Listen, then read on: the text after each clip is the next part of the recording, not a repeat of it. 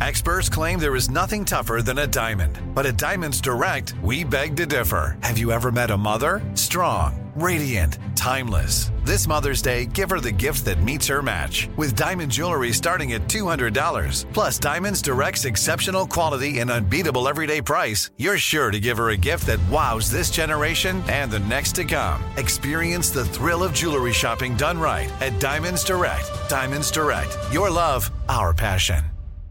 Planning your next trip? Choice Hotels' family of 22 brands has over 7,400 locations and the perfect hotel for any traveler you want to be. Like a Cambria Hotel, serving up locally inspired craft cocktails for all my folks who maybe want to meet up and talk about Mad Royals. Check into a Radisson Hotel with flexible workspaces for you strivers who listen during business travel. Or a Comfort Hotel with free hot breakfast, family-friendly pools, and big spacious rooms for the parents who listen with their kids and need a little retreat. What are you waiting for? Join Choice Privileges and start earning points toward your next stay. Find a stay for any you when you book direct at choicehotels.com, where travels come true.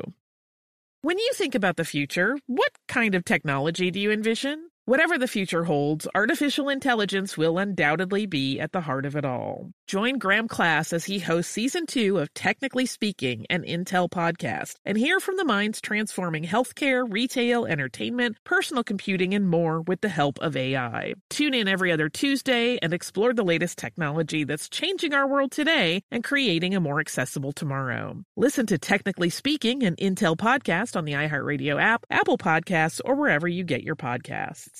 What's up, this your boy Lil Duval, and check out my podcast, Conversations with Unc, on the Black Effect Podcast Network. Each and every Tuesday, Conversations with Unc podcast feature casual and in-depth talk about ebbs and flows of life and the pursuit of happiness. Unlike my work on stage, I tap into a more serious and sensitive side to give life advice and simply offer words of encouragement, yet remind folks to never forget to laugh. Every Tuesday, listen to Conversation with Unc, hosted by Lil Duval on the Black Effect Podcast Network, iHeartRadio app, or wherever you get your podcasts. Presented by AT&T. Connecting changes everything. Welcome to Stuff You Missed in History Class, a production of iHeartRadio.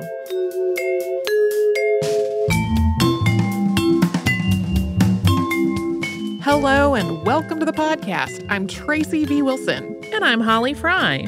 Today we are going to talk about the princes in the tower, which a lot of people have asked us to talk about. This almost became part of an Unearthed episode earlier on this year because a paper came out that argued a direct link between Richard III and then the alleged murderers and then Sir Thomas More, whose account of what happened has really dominated popular understanding of all this. But we've gotten so many listener requests for a Princes in the Tower episode that I decided I was just going to hold on to that, do a full episode about it instead of a paragraph on Unearthed. There you go. So this happened during the War of the Roses, which started in 1455 and was a struggle between two rival branches of the royal house of Plantagenet, the House of York and the House of Lancaster. Both houses used various badges, symbols, and emblems to represent themselves, and among those were a white rose for the House of York and a red rose for the House of Lancaster. The name Wars of the Roses comes from these symbols, although that term was not coined until later on. One of the people who really popularized this connection was William Shakespeare, who used a lot of red and white roses in his plays about this period of British history. So the Wars of the Roses is not the only term in this episode that was coined much, much later. Another is the Princes in the Tower. This nickname seems to have come into use in the 19th century to refer to King Edward V and his brother, Richard of Shrewsbury, Duke of York. They were the sons of King Edward IV of the House of York, and they were not princes when they were in the Tower, which we will get to. They were also a little bit older than they look in a lot of artwork. Edward was 12 and Richard was about to turn 10. But there are some paintings where they look more like 10 and 8, or maybe even younger than that. I was looking at one. I was like, these two look like toddlers here. They were definitely not toddlers. Still, Kids.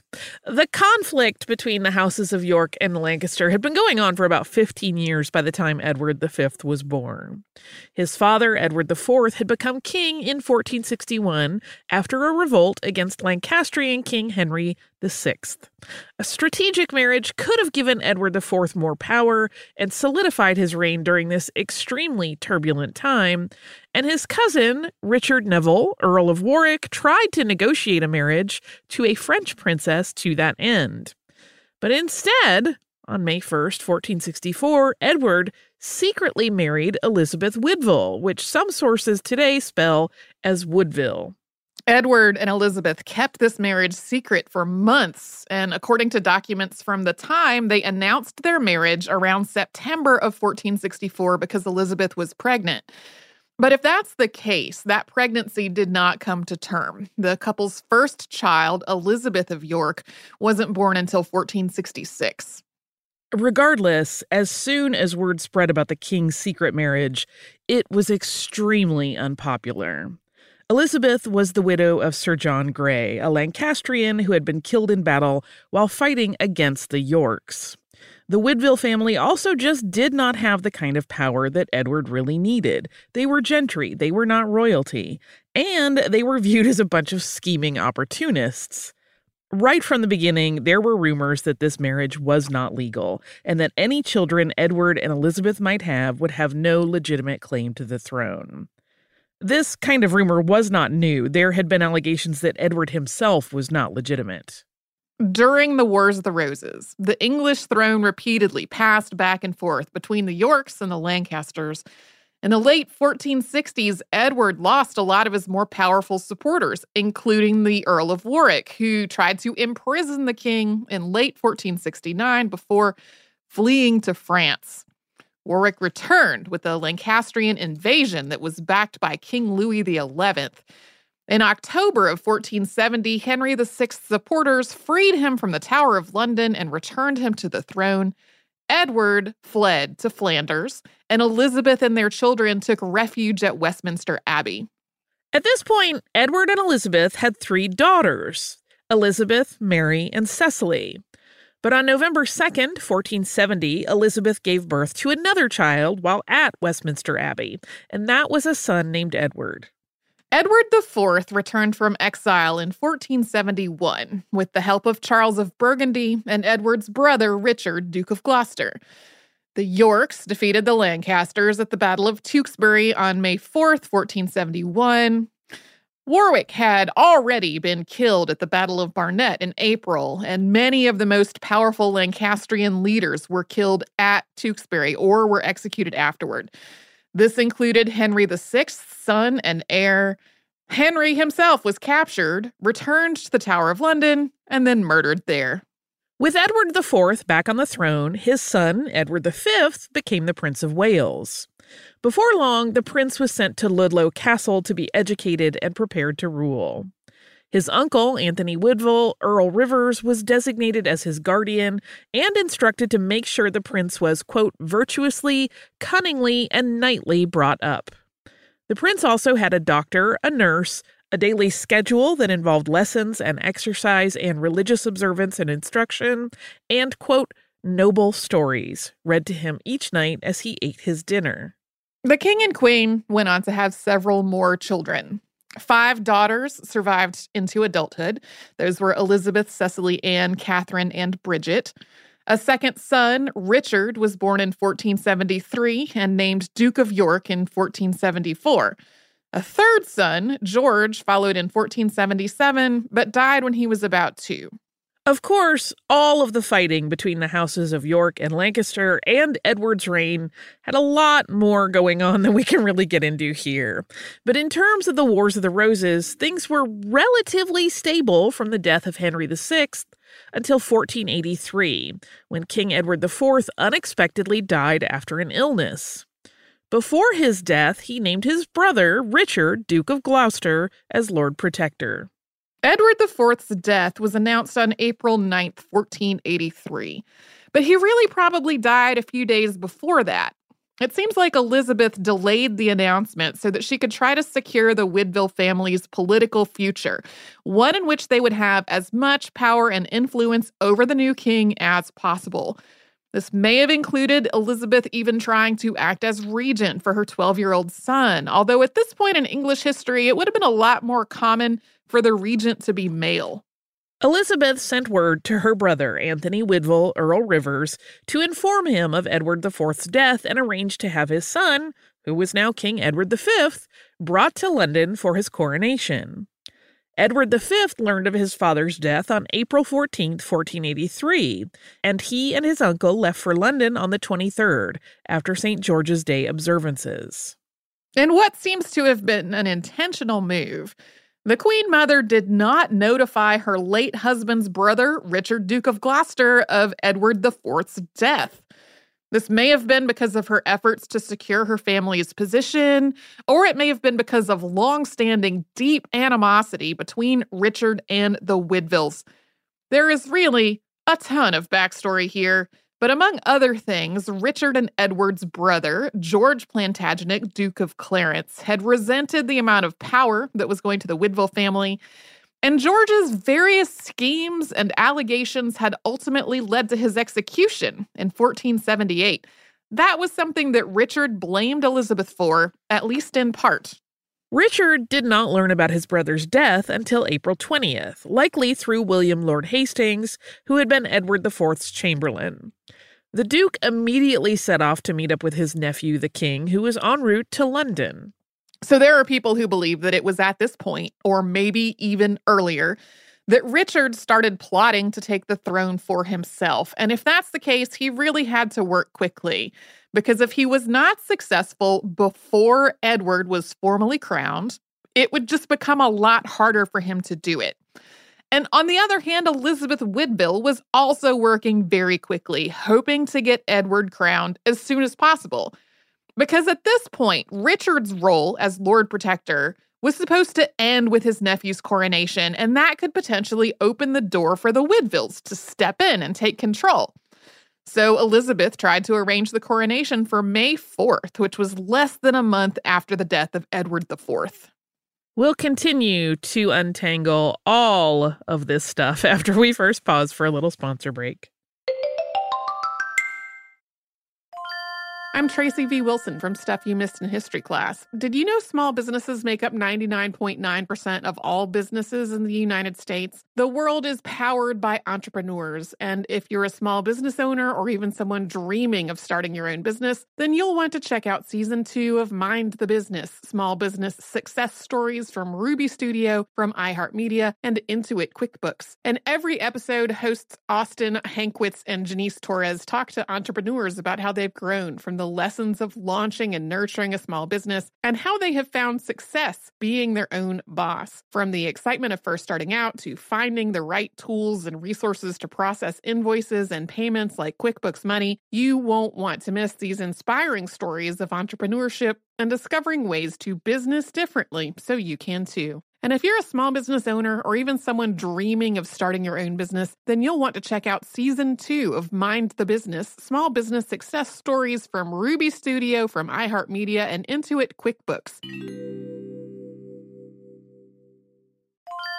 Planning your next trip? Choice Hotels has a stay for any traveler you want to be, with 22 brands and over 7,400 locations. Whether you're a business traveler, a family road tripper, someone who wants to seek out history and maybe make your own, or just planning a quick getaway, Choice Hotels has a stay for any you. Like a Cambria Hotel, where you can be a cocktail connoisseur and sip locally inspired craft beverages at downtown locations in the center of it all. This is a fun way to visit cities with a lot of history and a lot of fun in mind. Or a Radisson Hotel for all our productivity powerhouses out there. With flexible workspaces and on-site restaurants, you'll get the most out of your work trip. You'll get the coffee, the Wi-Fi, and the work done. And we can't forget about Comfort Hotels. Imagine you're a family road tripper, waking up in your big spacious room and then heading down to a free hot breakfast for the entire family, including waffles. So you'll be well fed and ready for the day's adventure, even if that's just relaxing. After that, you're spending all afternoon relaxing by the pool. You deserve it. What are you waiting for? Join Choice privileges and start earning points toward your next stay. Find a stay for any you. Book directly at choicehotels.com, where travels come true.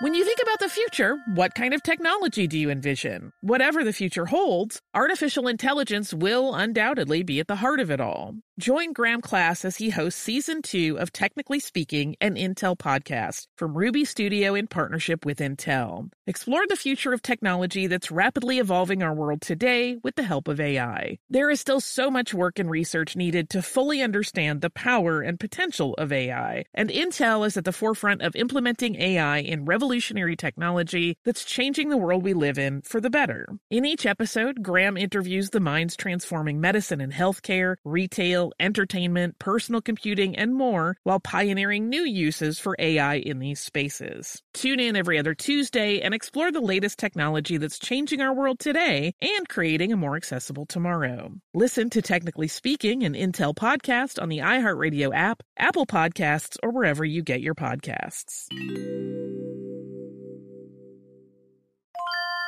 If you use paper, you're a human. But if you choose paper, you're a papertarian, someone who lives a paper-based lifestyle because it has a positive impact on the planet. And also because it's the easiest choice you'll make all day. Seriously. It's as easy as reaching for boxed instead of bottled water. It's as easy as opting for beauty products that come in paper packaging. It's as easy as grabbing eggs in a cardboard container. And that's all in one trip to the grocery store, which, if everyone's being honest, you were planning to go to anyway. But paper isn't just an easy choice. Papertarians know that it's the smart choice, too. Because paper comes from trees, a renewable and sustainably managed resource, and paper products are designed to be recycled. In fact, when you choose products that come in paper-based packaging, those fibers can go on to be recycled up to 7 times. So why wouldn't you go papertarian? Learn more at howlifeunfolds.com/papertarian.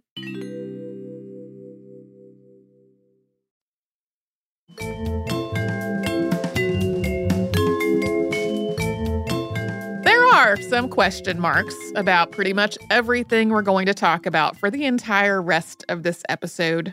For some of it, we have concrete documentation of some basic details, like X happened and then Y happened and then Z happened. But we don't have firsthand documentation of people's motivations for X, Y, and Z. Sometimes we don't know who actually carried those things out. Sometimes accounts even contradict on the basic facts of X, Y, and Z. In general, though, most sources agree that Richard, Duke of Gloucester, was plotting, at minimum, to get rid of the Woodville family and its influence over the king, but probably to steal the throne for himself. And that's not just people like Sir Thomas More, whose History of King Richard III has sometimes been characterized as anti-Richard propaganda. Italian monk Dominic Mancini was in London during these events and wrote an official report in December of 1483, one that More and other writers would not have had access to, but it corroborates a lot of basic details and reports a ton of gossip that was circulating.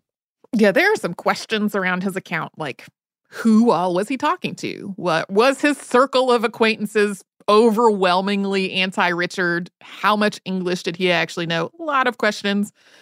But still, we have this account that seems to back up a lot of the things that lead people to conclude that Richard III was trying to steal the throne.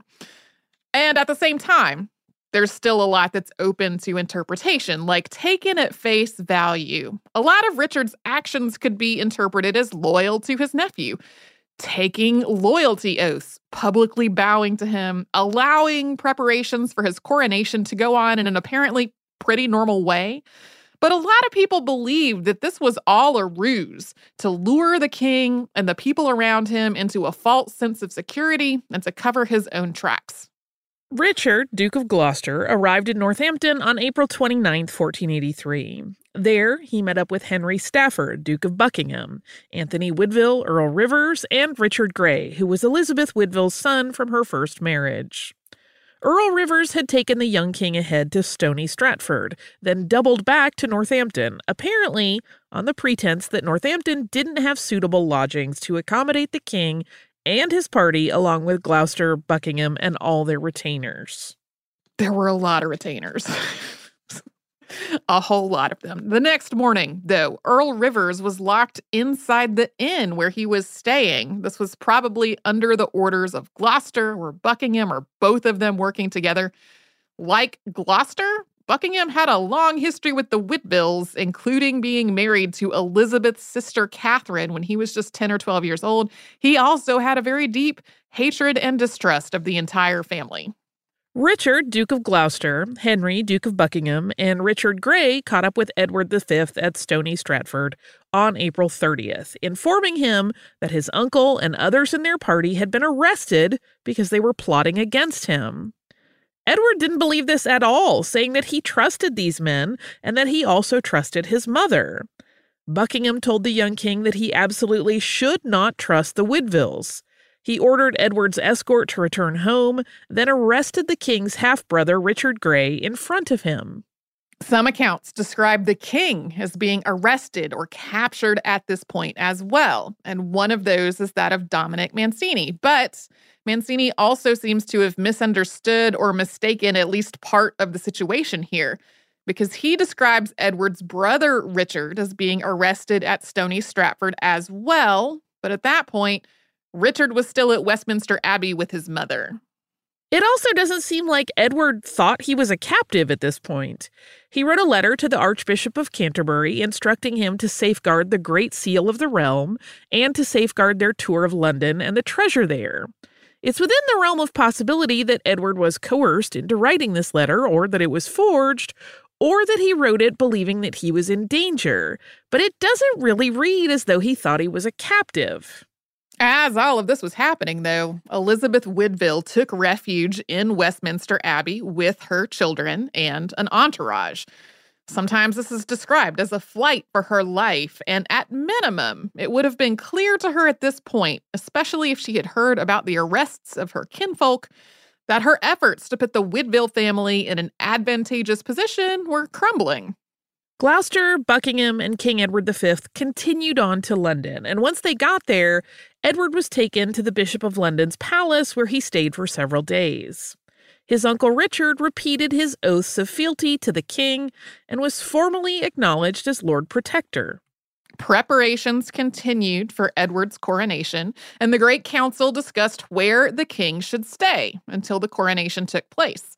While his mother had tried to arrange a coronation for May, the final date had been set for late June to coincide with the Feast of the Nativity of St. John the Baptist. The final decision for the king's lodgings in the interim, which was suggested by the Duke of Buckingham and agreed to by the whole council, was to send Edward to the Tower of London. Okay, that sounds incredibly suspicious to a modern ear, because during the Tudor era, the Tower of London became notorious primarily as a prison. We've talked about various peoples being imprisoned in the Tower on the show before, including Sir Walter Raleigh, and just in this episode, we've talked about King Henry VI being imprisoned in the Tower 2 different times. And while the Tower did have a prison in the 15th century, at that point, it was also a royal residence. Buckingham Palace did not exist yet and would not be built for almost another 250 years. So, in addition to the fortress and prison, the Tower of London was a place where royals would go stay. It was a palace complete with the luxury accommodations that were routinely in use by people of their station. This is also a place that Edward probably would have already been familiar with, since his father had frequently held court there. Monarchs stayed in the Tower for at least the night before their coronation, and their coronation procession started at the Tower. So when Edward V first went to the Tower, it was to the royal residence and not the prison. The Duke of Buckingham also started trying to convince the Queen Mother to send Richard of Shrewsbury, Duke of York, to the Tower as well. There were several arguments for her to do this. Richard could be a source of comfort and companionship for his older brother, although since Richard had mostly lived in London and Edward had mostly lived at Ludlow Castle, they really might not have known each other all that well. Richard was also now next in line for the throne, and the Tower was regarded as one of the safest places to be. And it would have been considered strange or even scandalous if Richard didn't attend his brother Edward's coronation. So taking him to the Tower ahead of time But his mother would not be able to keep him with her at Westminster Abbey or to try to use him as some kind of bargaining chip. Or maybe Buckingham just wanted both of them to be in the Tower at the same time to make it easier to kill them. So many possibilities.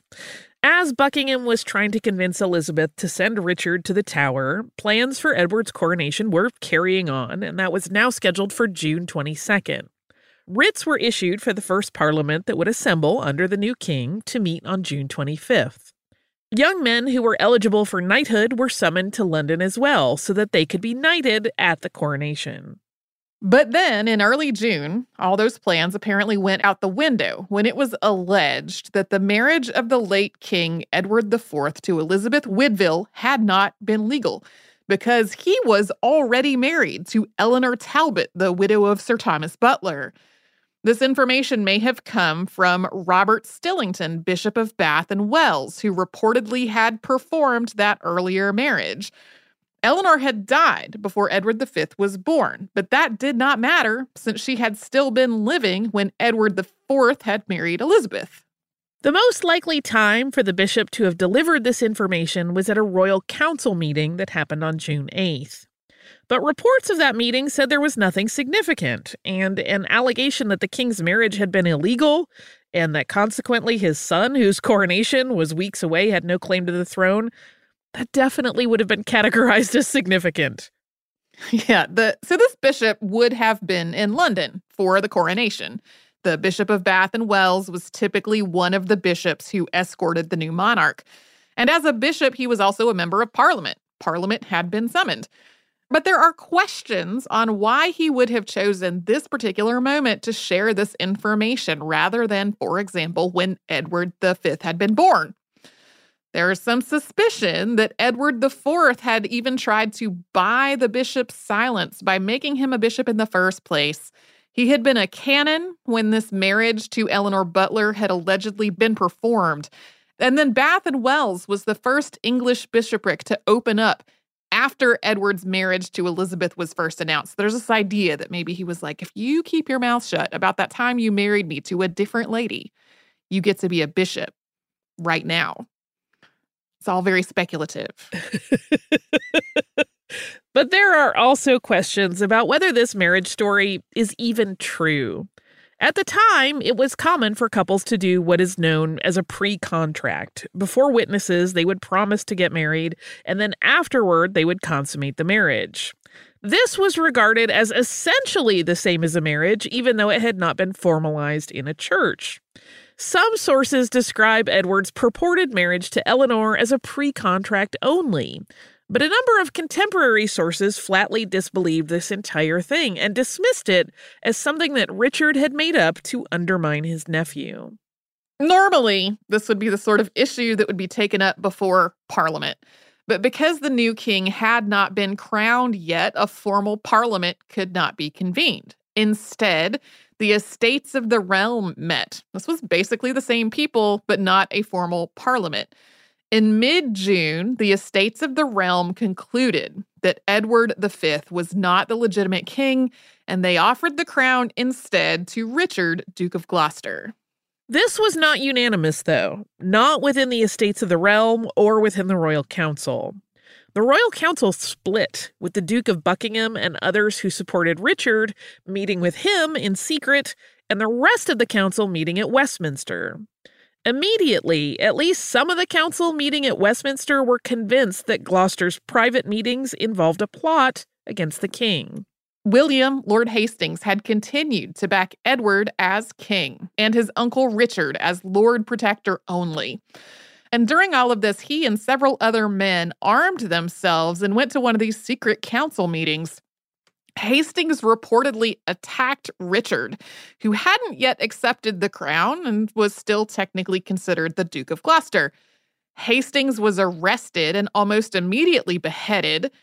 Hastings' beheading seems to have been what convinced the public of London that the Duke of Gloucester was trying to steal the throne. Elizabeth finally agreed to send her younger son to the Tower of London, and he arrived there on June 16th. And there are still questions about why, since she and her children were safe in Westminster Abbey. While there are some people who argue that she only would have sent her son away if she thought it was safe to do so, others describe her as under siege, with the Duke of Buckingham threatening to remove Richard by force if she did not comply. On June 17th, the Duke of Gloucester issued writs canceling the Parliament that was supposed to convene on June 25th.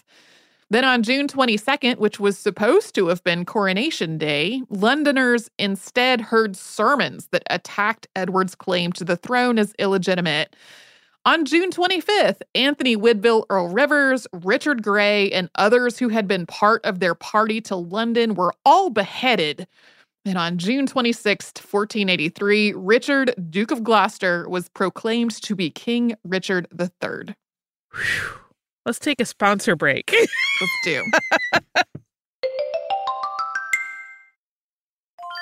I'm Tracy V. Wilson from Stuff You Missed in History Class. Did you know small businesses make up 99.9% of all businesses in the United States? The world is powered by entrepreneurs, and if you're a small business owner or even someone dreaming of starting your own business, then you'll want to check out Season 2 of Mind the Business, Small Business Success Stories from Ruby Studio, from iHeartMedia, and Intuit QuickBooks. And every episode, hosts Austin Hankwitz and Janice Torres talk to entrepreneurs about how they've grown from the lessons of launching and nurturing a small business and how they have found success being their own boss. From the excitement of first starting out to finding the right tools and resources to process invoices and payments like QuickBooks Money, you won't want to miss these inspiring stories of entrepreneurship and discovering ways to business differently so you can too. And if you're a small business owner or even someone dreaming of starting your own business, then you'll want to check out Season 2 of Mind the Business, Small Business Success Stories from Ruby Studio, from iHeartMedia, and Intuit QuickBooks. Planning your next trip? Choice Hotels has a stay for any traveler you want to be, with 22 brands and over 7,400 locations. Whether you're a business traveler, a family road tripper, someone who wants to seek out history and maybe make your own, or just planning a quick getaway, Choice Hotels has a stay for any you. Like a Cambria Hotel, where you can be a cocktail connoisseur and sip locally inspired craft beverages at downtown locations in the center of it all. This is a fun way to visit cities with a lot of history and a lot of fun in mind. Or a Radisson Hotel for all our productivity powerhouses out there. With flexible workspaces and on-site restaurants, you'll get the most out of your work trip. You'll get the coffee, the Wi-Fi, and the work done. And we can't forget about Comfort Hotels. Imagine you're a family road tripper, waking up in your big spacious room and then heading down to a free hot breakfast for the entire family, including waffles. So you'll be well fed and ready for the day's adventure, even if that's just relaxing. After that, you're spending all afternoon relaxing by the pool. You deserve it. What are you waiting for? Join Choice Privileges and start earning points toward your next stay. Find a stay for any you. Book directly at choicehotels.com, where travels come true.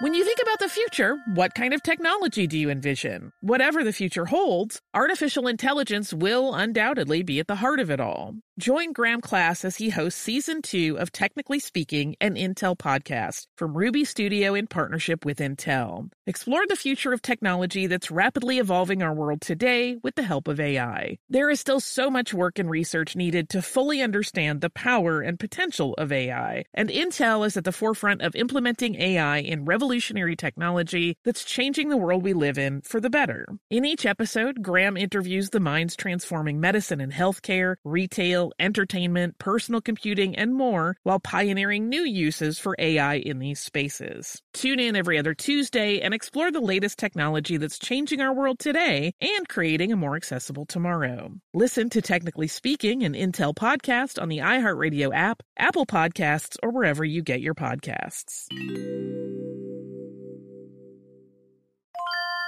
If you use paper, you're a human. But if you choose paper, you're a papertarian, someone who lives a paper-based lifestyle because it has a positive impact on the planet. And also because it's the easiest choice you'll make all day. Seriously. It's as easy as reaching for boxed instead of bottled water. It's as easy as opting for beauty products that come in paper packaging. It's as easy as grabbing eggs in a cardboard container. And that's all in one trip to the grocery store, which, if everyone's being honest, you were planning to go to anyway. But paper isn't just an easy choice. Papertarians know that it's the smart choice, too. Because paper comes from trees, a renewable and sustainably managed resource. And paper products are designed to be recycled. In fact, when you choose products that come in paper-based packaging, those fibers can go on to be recycled up to 7 times. So why wouldn't you go papertarian? Learn more at howlifeunfolds.com/papertarian.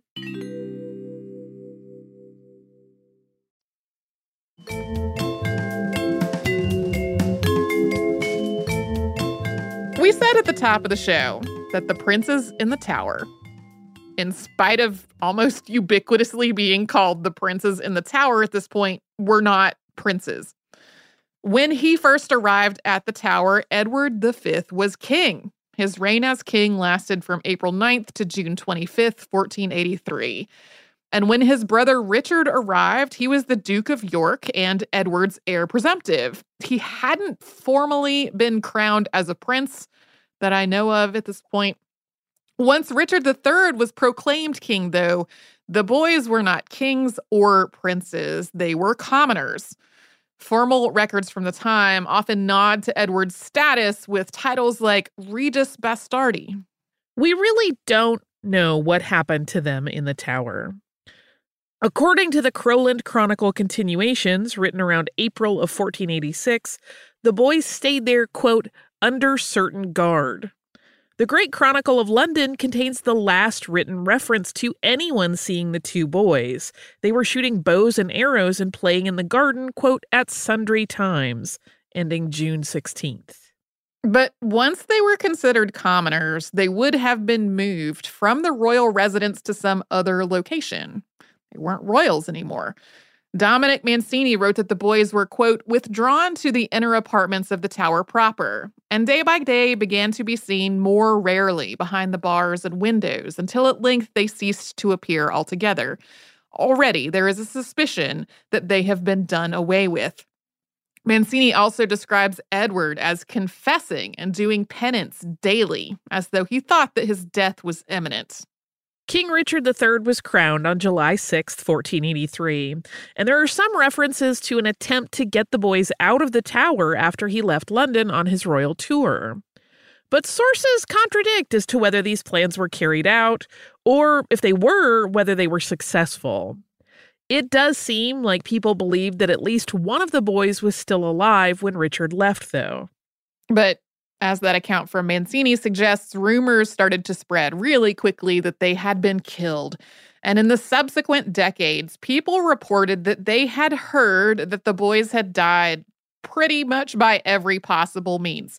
Smothering, poisoning, stabbing, drowning, starving, and according to Rui de Sousa of Portugal, bled into a body of water that passed through the fort where they were being held until they died. Sometime after the last report of Edward and Richard being spotted outside the tower, their mother and the rest of her children left Westminster Abbey. She seemed to endorse Richard III as king, possibly because he had promised to arrange the most advantageous marriages possible for her daughters. In 1484, Parliament passed an act called Titulus Regius, which formally recognized Richard III and declared the children of Edward IV and Elizabeth Woodville to be illegitimate. It cited several reasons, including Edward's pre-contract to another woman, the fact that the marriage was secret and without the consent of the lords of the land, and because Elizabeth and her family had used sorcery to entrap the king. Sure. That's how that works. Of course, Richard III was not king for long. His opponents characterized him as scheming and cruel, the kind of person who would murder his own nephews, children, just to take the throne for himself. Richard's only son died in 1484 and his wife the following year, and the Duke of Buckingham turned against him. Yorkists invaded England with the help of French and Scottish mercenaries, and Richard was killed at the Battle of Bosworth Field on August 22, 1485. Succeeding him as king was Henry Tudor, also known as King Henry VII. He was the last surviving man of the Lancastrian line, and he married a York. That was Elizabeth of York, the oldest sister of Edward V. People who thought Richard III was a usurper already really thought Elizabeth was the rightful queen, so Henry's marrying her tightened his claim to the throne. In fact, there had been some discussion, some frankly pretty gross discussion, that Richard III had thought about marrying his niece himself for the same reason after his wife died, or maybe even before. But Henry could not marry Elizabeth if she was considered illegitimate, so he had to get Parliament to repeal the Titulus Regius. And after they did, Henry also ordered all previous copies of Titulus Regius to be destroyed. And for a time, the text of that document was lost until it was rediscovered in the Crowland Chronicle. Yeah, one of those chroniclers had copied it in there. It does not appear that Henry launched any kind of investigation into what had happened to the princes in the Tower or into Richard's actions in 1483, possibly because such an investigation would have unearthed information that would have undermined Henry's own claim to the throne. But it was during the reigns of Henry VII and Henry VIII that people started printing more specific accounts of what had happened in the Tower, including naming names. In the 16th century Anglica Historia, Italian politere Virgil wrote that Richard III had ordered Robert Brackenbury, Constable of the Tower, to kill Edward V and his brother. When Brackenbury did not, Richard told Sir James Tyrrell to do it. In Fabian's Chronicle, Robert Fabian, who died in 1512, also named Tyrrell, or possibly another servant of the king. By this point, Sir James Tyrrell was dead. He had been convicted of treason and executed in 1502. I had a whole explanation of what happened in here, but it was very long. Tyrrell reportedly confessed to killing Edward and Richard sometime between his conviction on May 2nd and his execution on May 6th, but no copy of this purported confession exists anywhere. The first really specific account of the boys' deaths was in the History of Richard III by Sir Thomas More, secretary and advisor to Henry VIII. More wrote that Richard III had the boys shut up, removing everyone from them except a servant called Black Will or William Slaughter. In his words, they, quote, lingered in thought and heaviness till this traitorous death delivered them of that wretchedness.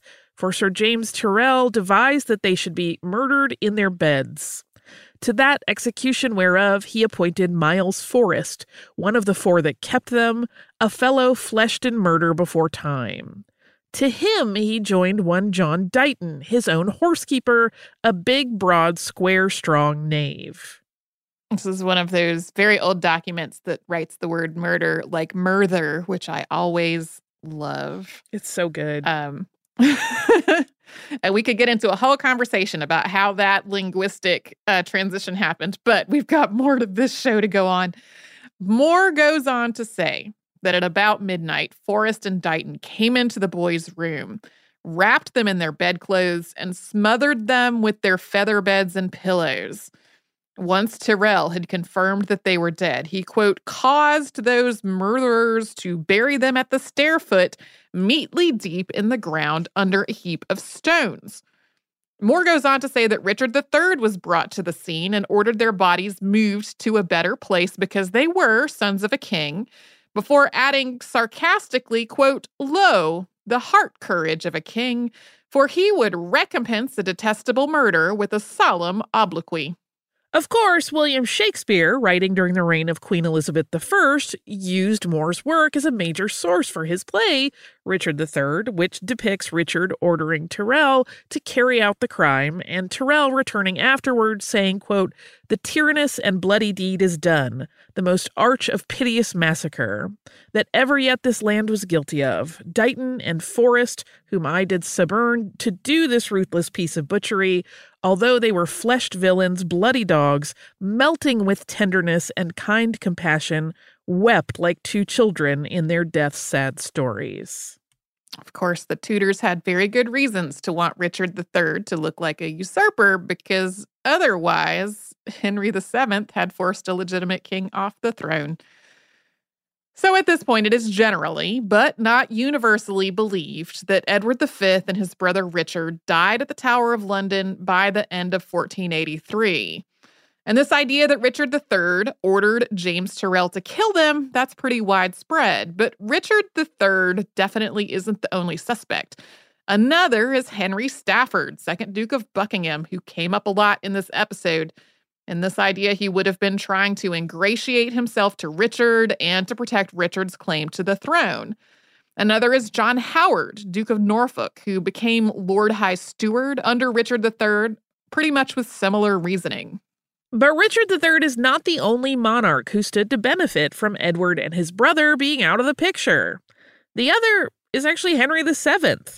Making Elizabeth of York legitimate so he could marry her would have made Edward and Richard legitimate as well. So if they were still alive, Henry would have no real claim to the throne.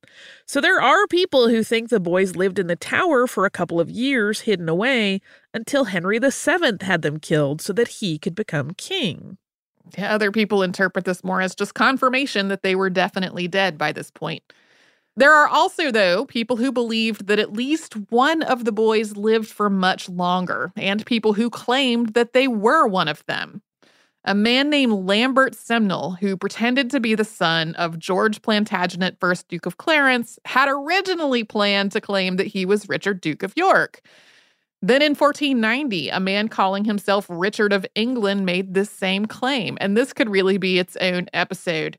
This man, called Perkin Warbeck, convinced a number of very powerful people, including James IV of Scotland and Holy Roman Emperor Maximilian I, that he really was Richard, Duke of York.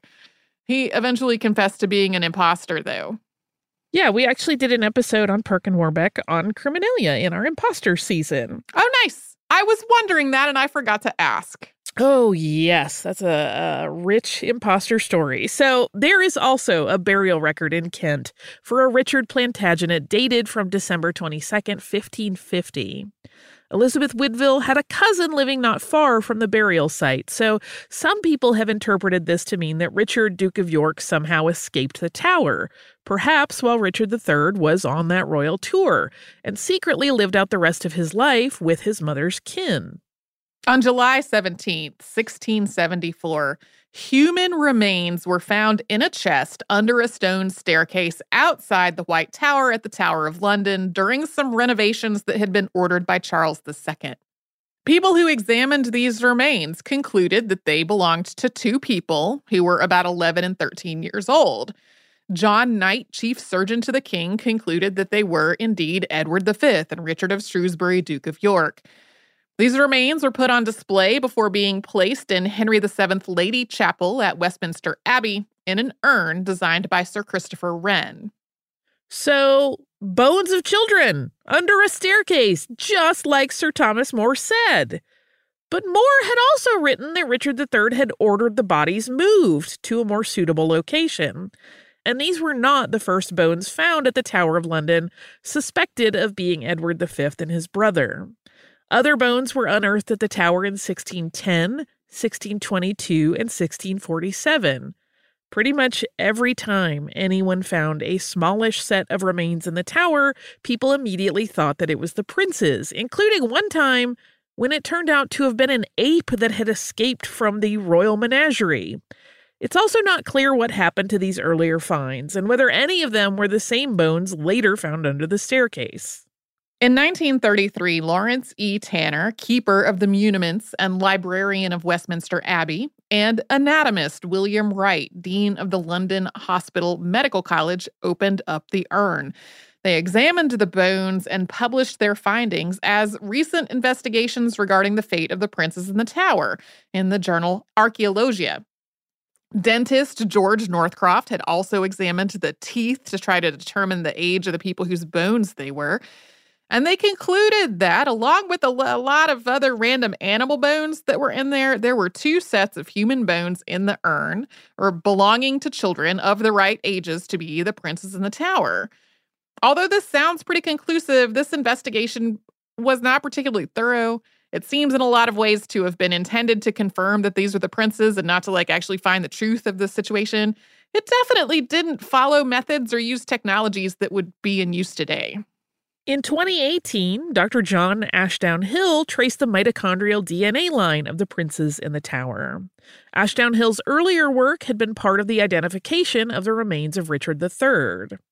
This made news in 2018, shortly after Ashdown Hill's death.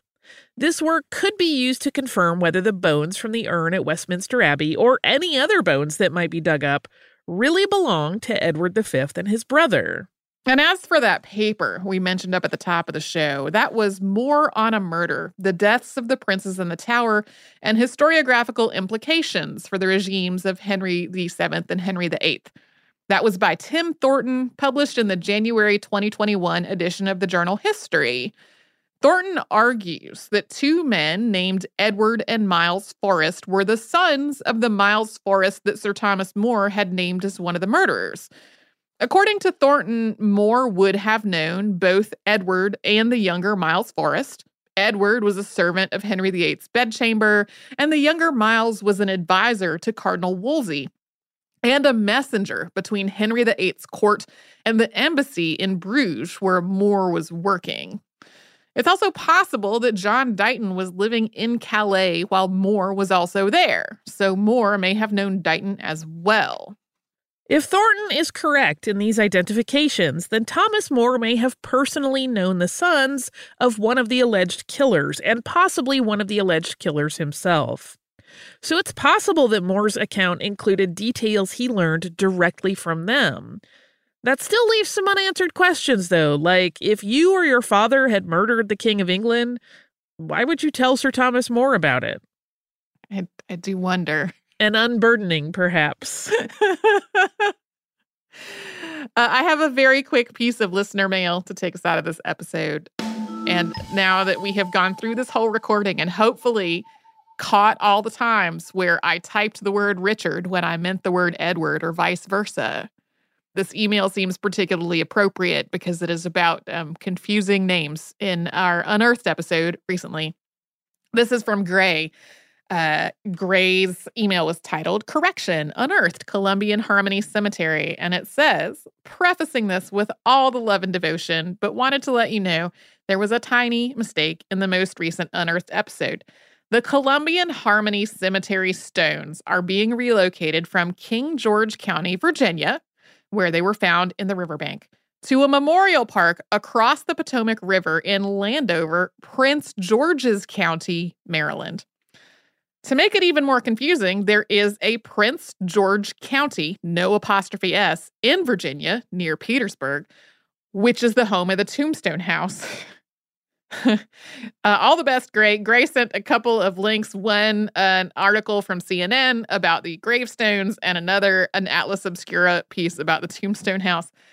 This made me laugh even before we recorded this episode and kept just messing up Richard and Edward all over the place. Partly because when I previously used to live in Somerville, Massachusetts, I lived on a street where the street crossed the city line into Cambridge and had the same house numbers on either side. And boy, did that confuse people visiting us, people delivering food. Not so much the mail carrier. The mail carrier knew what was up, but more overnight deliveries were often overnighted to the other city. And this just reminded me of all that. So thank you, Gray. I think I just sort of conflated multiple things when I was writing up that installment into Unearthed. If you would like to write to us about this or any other podcast, we're at historypodcast@iheartradio.com. And we're all over social media at Missed in History, which is where you'll find our Facebook, Twitter, Pinterest, and Instagram. And you can subscribe to our show on the iHeartRadio app and wherever else you like to get your podcasts.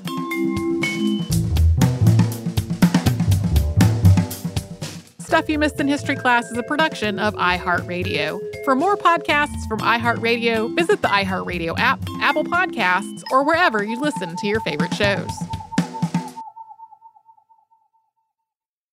Xfinity has free premium networks for everyone this month, no matter what kind of entertainment you love. Addicted to true crime? Catch killer cases and more spine-tingling shows on A&E Crime Central. Crave adventure? Explore Asian action movies on Hi-Ya. Searching for something extreme? Check out skating, snowboarding, and more on Fuel TV Plus, the global home of action sports. And find crowd-pleasing bops on iHeartRadio's Hit Nation playlist. There's new free shows and movies to love every week. Say free this week in your Xfinity voice remote. This is Malcolm Gladwell from Revisionist History. eBay Motors is here for the ride. With some elbow grease, fresh installs, and a whole lot of love, you transformed 100,000 miles and a body full of rust into a drive that's all your own. Brake kits, LED headlights, whatever you need, eBay Motors has it. And with eBay Guaranteed Fit, it's guaranteed to fit your ride the first time, every time, or your money back. Plus, at these prices, you're burning rubber, not cash. Keep your ride or die alive at ebaymotors.com. Eligible items only. Exclusions apply. Looking to part ways with complicated, expensive, and uncertain shipping? Then give your business the edge it needs with USPS Ground Advantage shipping from the United States Postal Service. Keep everything simple with clear upfront pricing and no unexpected surcharges. Keep things affordable with some of the lowest prices out there. And keep it all reliable with on-time ground shipments. It's time to turn shipping to your advantage. Learn how at USPS.com/advantage. USPS Ground Advantage. Simple, affordable, reliable. Xumo Play is your destination for endless entertainment. With a diverse lineup of 350 plus live channels, movies, and full TV series, you'll easily find something to watch right away. And the best part? It's all free. Love music? Get lost in the 90s with iHeart 90s, dance away with hip-hop beats, and more on the iHeartRadio music channels. No logins, no signups, no accounts, no hassle. So what are you waiting for? Start streaming at play.xumo.com or download from the app and Google Play stores today. All you can stream with Xumo Play.